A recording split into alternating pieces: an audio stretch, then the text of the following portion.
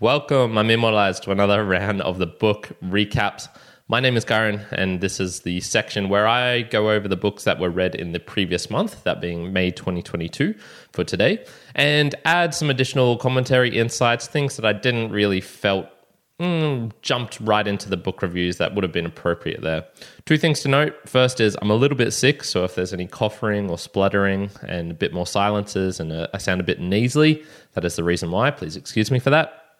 And the second is I wanted to get your thoughts on direction of the book reviews podcast / audio / video, which is one of the things I've been doing recently because my reading volume has been quite a lot lower is I've been doing book reviews of old books. So these are books that I've read more than 2 years ago, long previous to the channel actually starting.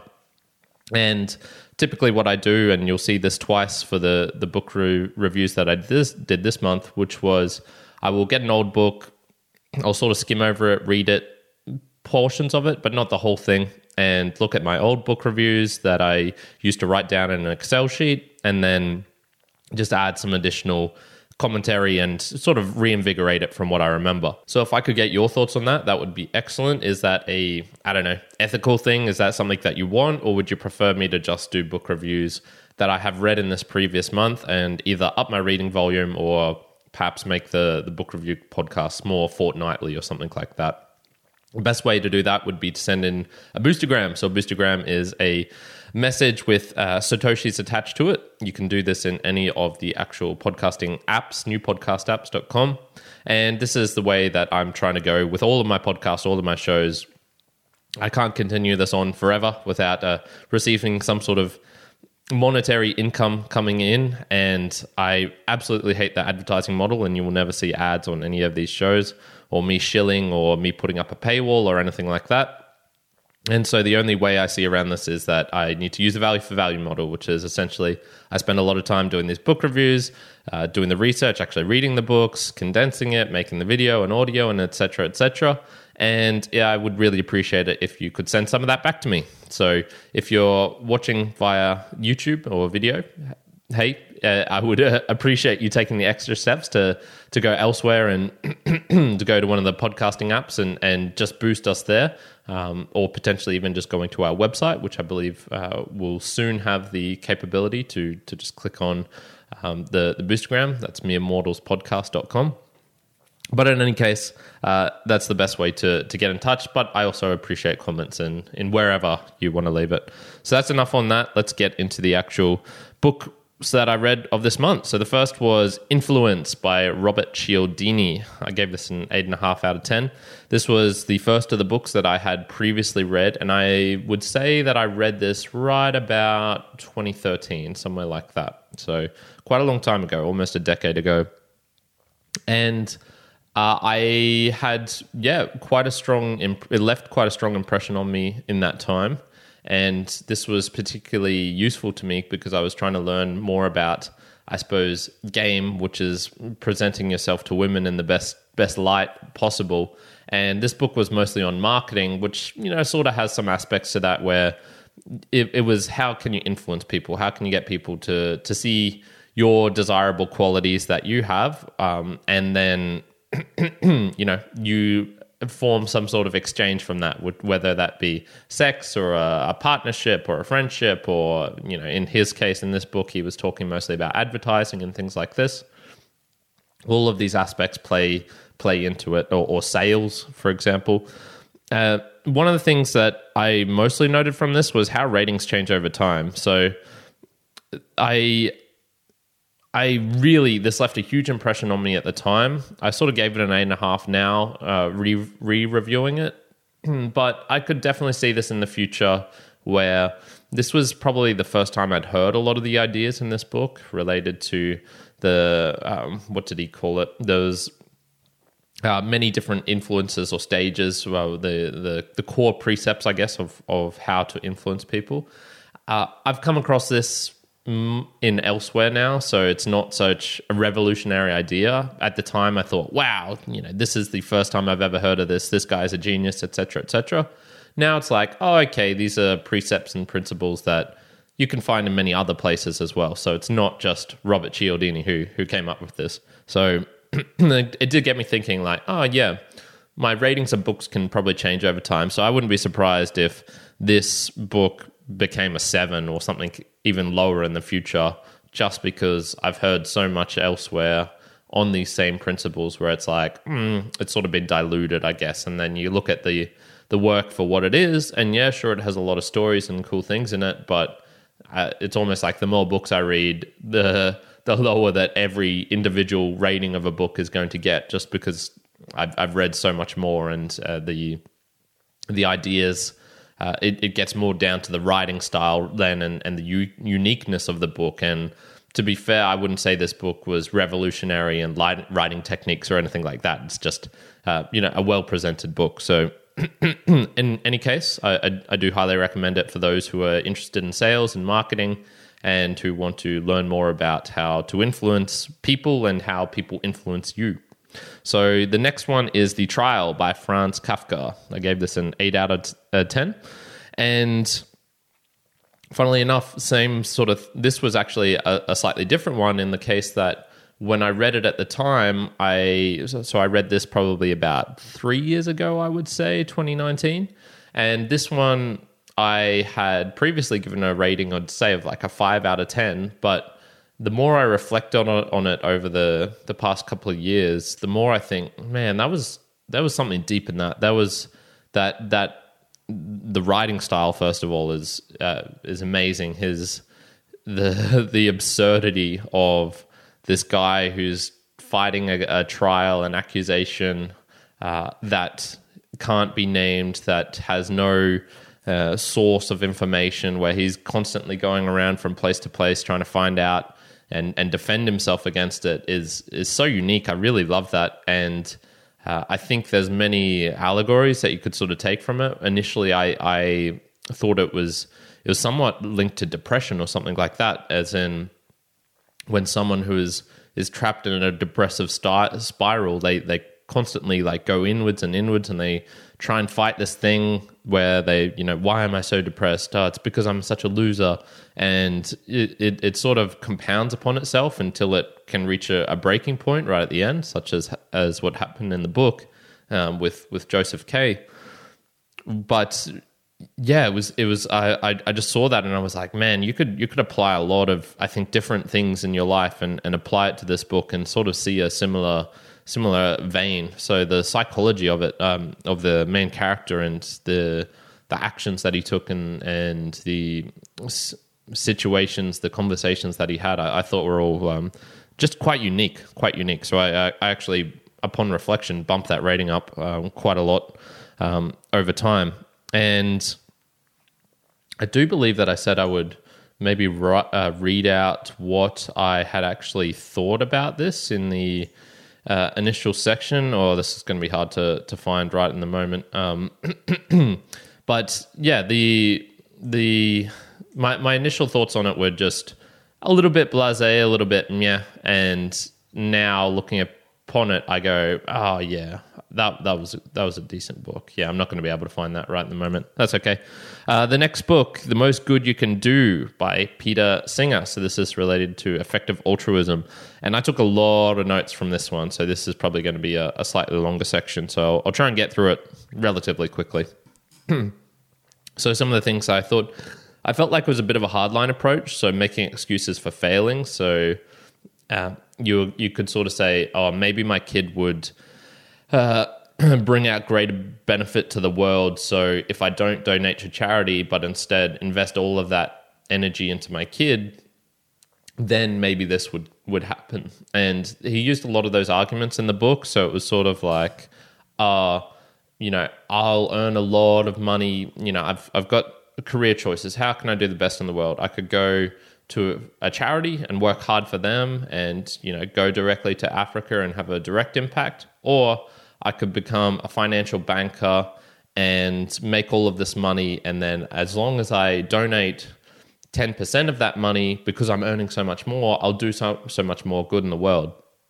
I thought that thinking was just not adequate enough because, one, you're assuming that that future you is going to donate that money, that you will do that. I think that's a little bit of a gray area. And then it's also not looking at the impacts of, what is your work actually harming the world? I would argue that financial bankers and those sort of people, they're not really, they don't have that physical, tangible benefit of really making a difference in the world if you're making money off derivatives or on the micro adjustments in the corn trade and et cetera, et cetera. Maybe if you're a financial trader related to charities or something like that, maybe, but I thought it was just a way of sort of shifting responsibility onto future you and being like, oh, this person will do all the good, and not making potential benefits now. So that sort of section, I wasn't a big of a fan of, which was funny because simultaneously I got from the book, there was almost an insistence that it needs to be done here and now. Like there's no point talking and just chatting about doing good. It's like, think about it right now, put it into action, put it into place. The ideal is ideal, but you can do sub-ideal. Just do something, and I quite like that. I just felt that running throughout the book, and I do appreciate that sort of insistence, that almost that physicality. It's not all in your head of thinking about doing good and ideals and philosophy and things like that. It's an implementation into the real world. So it's kind of funny because those two don't really mix and match so much.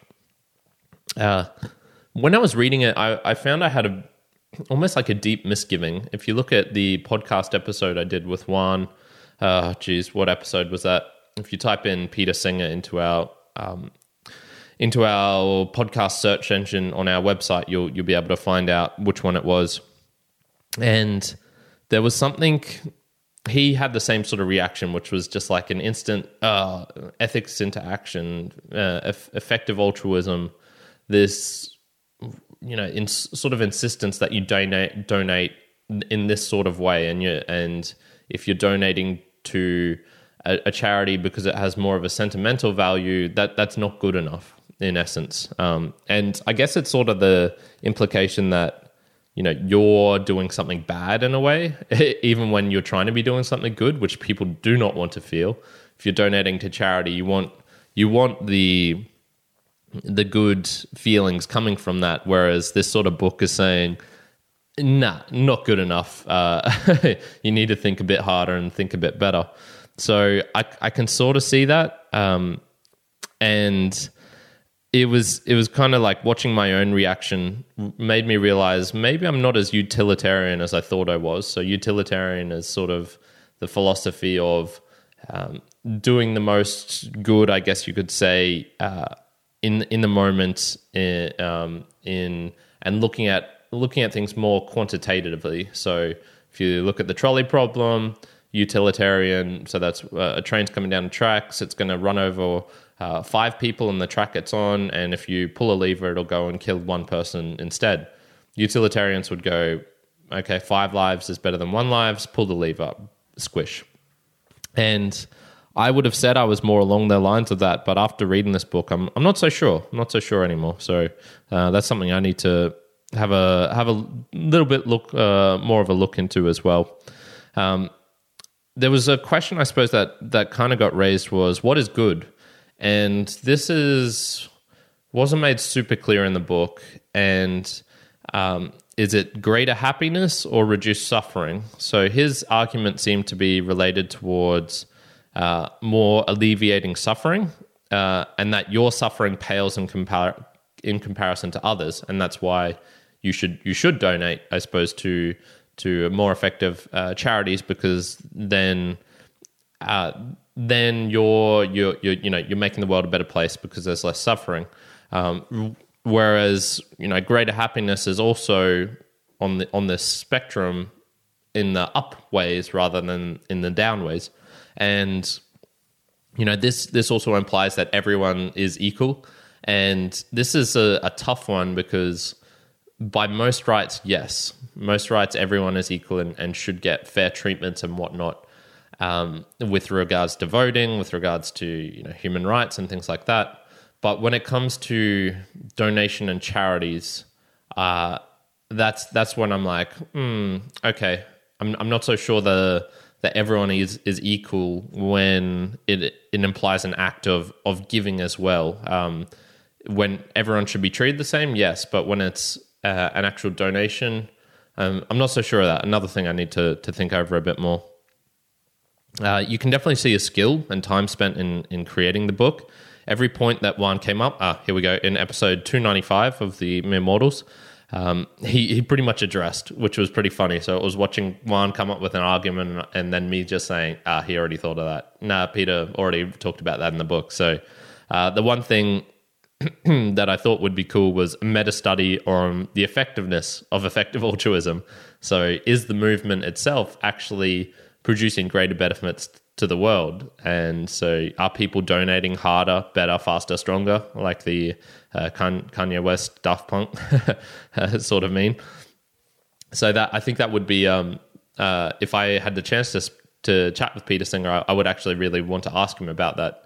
Is effective altruism actually effective in its goals? Are people changing their habits, their styles? Has there been a study done on that? Because so much of the effective altruism movement is about seeing effectiveness. So that would be kind of cool. Let's move on to something else. So this is The Idiot by Dostoevsky, Fyodor Dostoevsky. I gave a 6.5 out of 10. Not too much to add to this other than it's a big book. It's a really big book. And one thing I could probably say, which I didn't mention, was there's quite a lot of modern language in it. So I remember there were scenes where he was saying this would be the prince, and he was talking about Rogozin, something like that. I can't remember how to pronounce all these damn Russian names.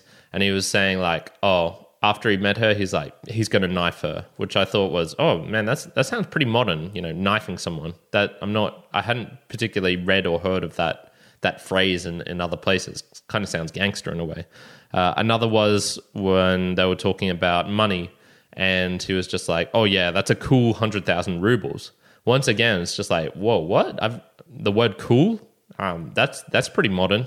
And it was funny seeing that in a book which is, from the 1880s, something like that. That was when it came out. So yeah, seeing modern language being introduced into a book that I know is quite old was kind of funny in a way. I enjoyed it. I think I approve of that, and mostly just because it's a translation, so it's going to be a little bit iffy anyways. And when you translate from another language, you're going to lose something anyway. So I don't mind if something is added to that as well, put into it. So I'm okay with that in the translation process, and I appreciate what the translator did there. The other one was Ippolit. So this was the atheist in the book, and there sort of seems to be something about very sick characters, or characters who are on their deathbed, or who have endured a lot of suffering, to have a lot of wisdom in a way. And his sort of wisdom from his sickness reminded me a lot of Ralph Touche from The Portrait of a Lady, which I've also covered on this channel.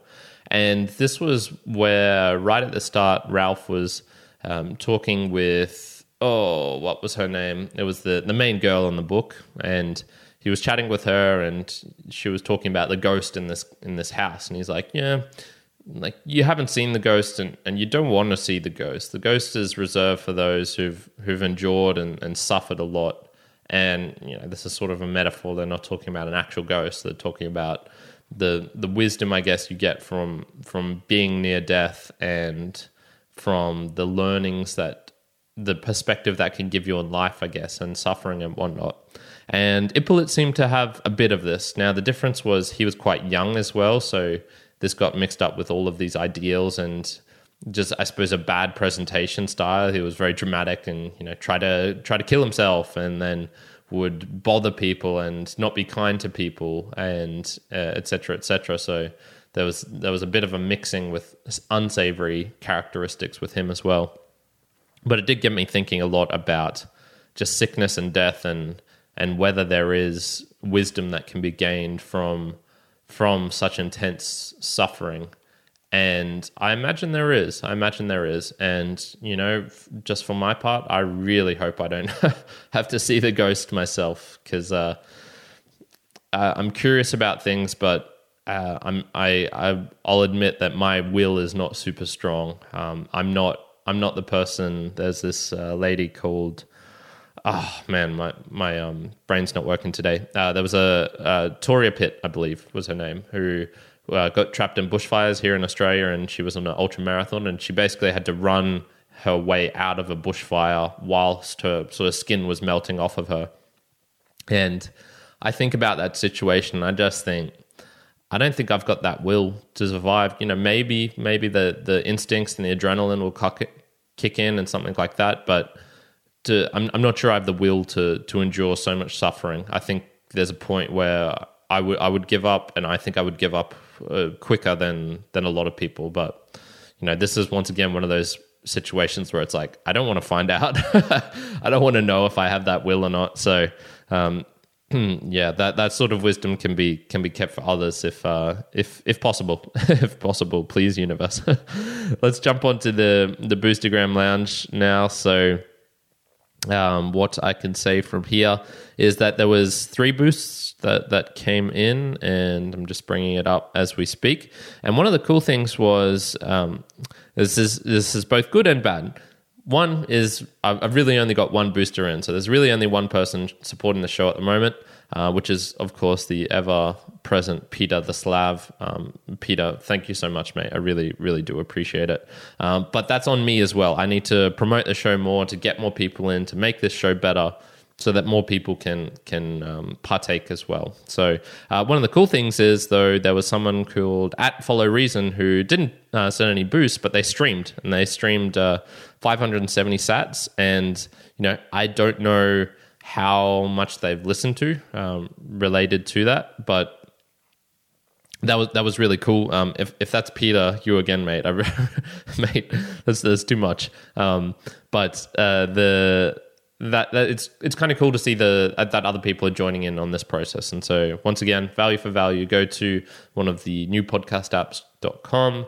Fountain is one that I highly recommend because I put up chapter images. I believe Cast-O-Matic, you can see them also in Podverse, actually in pretty much all of them, CurioCaster and in Breeze. So I would just say go to one of these ones which have chapter images, because I really do try and add that extra little bit of spice into this as well, so you can have a little bit of a visualization. And so this gets to one of the main points here, that Peter sends in 3,166 sats. All of these are sent using Fountain. And he says, "Is your marionette a wand doll? Haha, nice." Yes, it is, my friend. Yes, it is. So that was on the cover art for the what do you call it? The influence book, where it was me manipulating a marionette wand. Yeah, those fun little touches. I like that. Here he says, another 3,166. "I've always held the weird belief that when one stumbles across an unsolvable paradox in life, you always should pay extra attention to that thing. Unsolvable paradoxes form the fundamental basis of our reality and often can teach us things about the universe. I know what you're thinking, and no, I'm not high at the moment." Smiley face. And this was related to The Trial by Franz Kafka. You bang on, Peter. We're two alike, mate. It's almost like my life is now becoming the point of just trying to find these instances of paradox and work them out for myself and just spend more time deliberating on them, looking at them, thinking about them. How can these two things be true at the same time? What does that mean? What does that say about myself as well? If can I simultaneously in my brain accept these two things as well? So this is why I love books like The Trial by Franz Kafka, because it sort of addresses that. It gets to it. So yeah, man, whether you're high or not, it's a good thing to ponder. And the last one here from Peter is the idiot. I feel like I can relate. Man, I'm literally wearing the Hosky shirt as we speak right now. So the greatest idiot here is got to be, like, it's got to be me, right? But I think there's well, it's funny because, even though the Prince Mishkin is called an idiot throughout the book, he is the most respected and revered character. Now, his fatal flaw is, of course, that he's got a sort of underlying sickness, and like I was talking about with naivety in that book review, I don't think it alleviates the responsibility of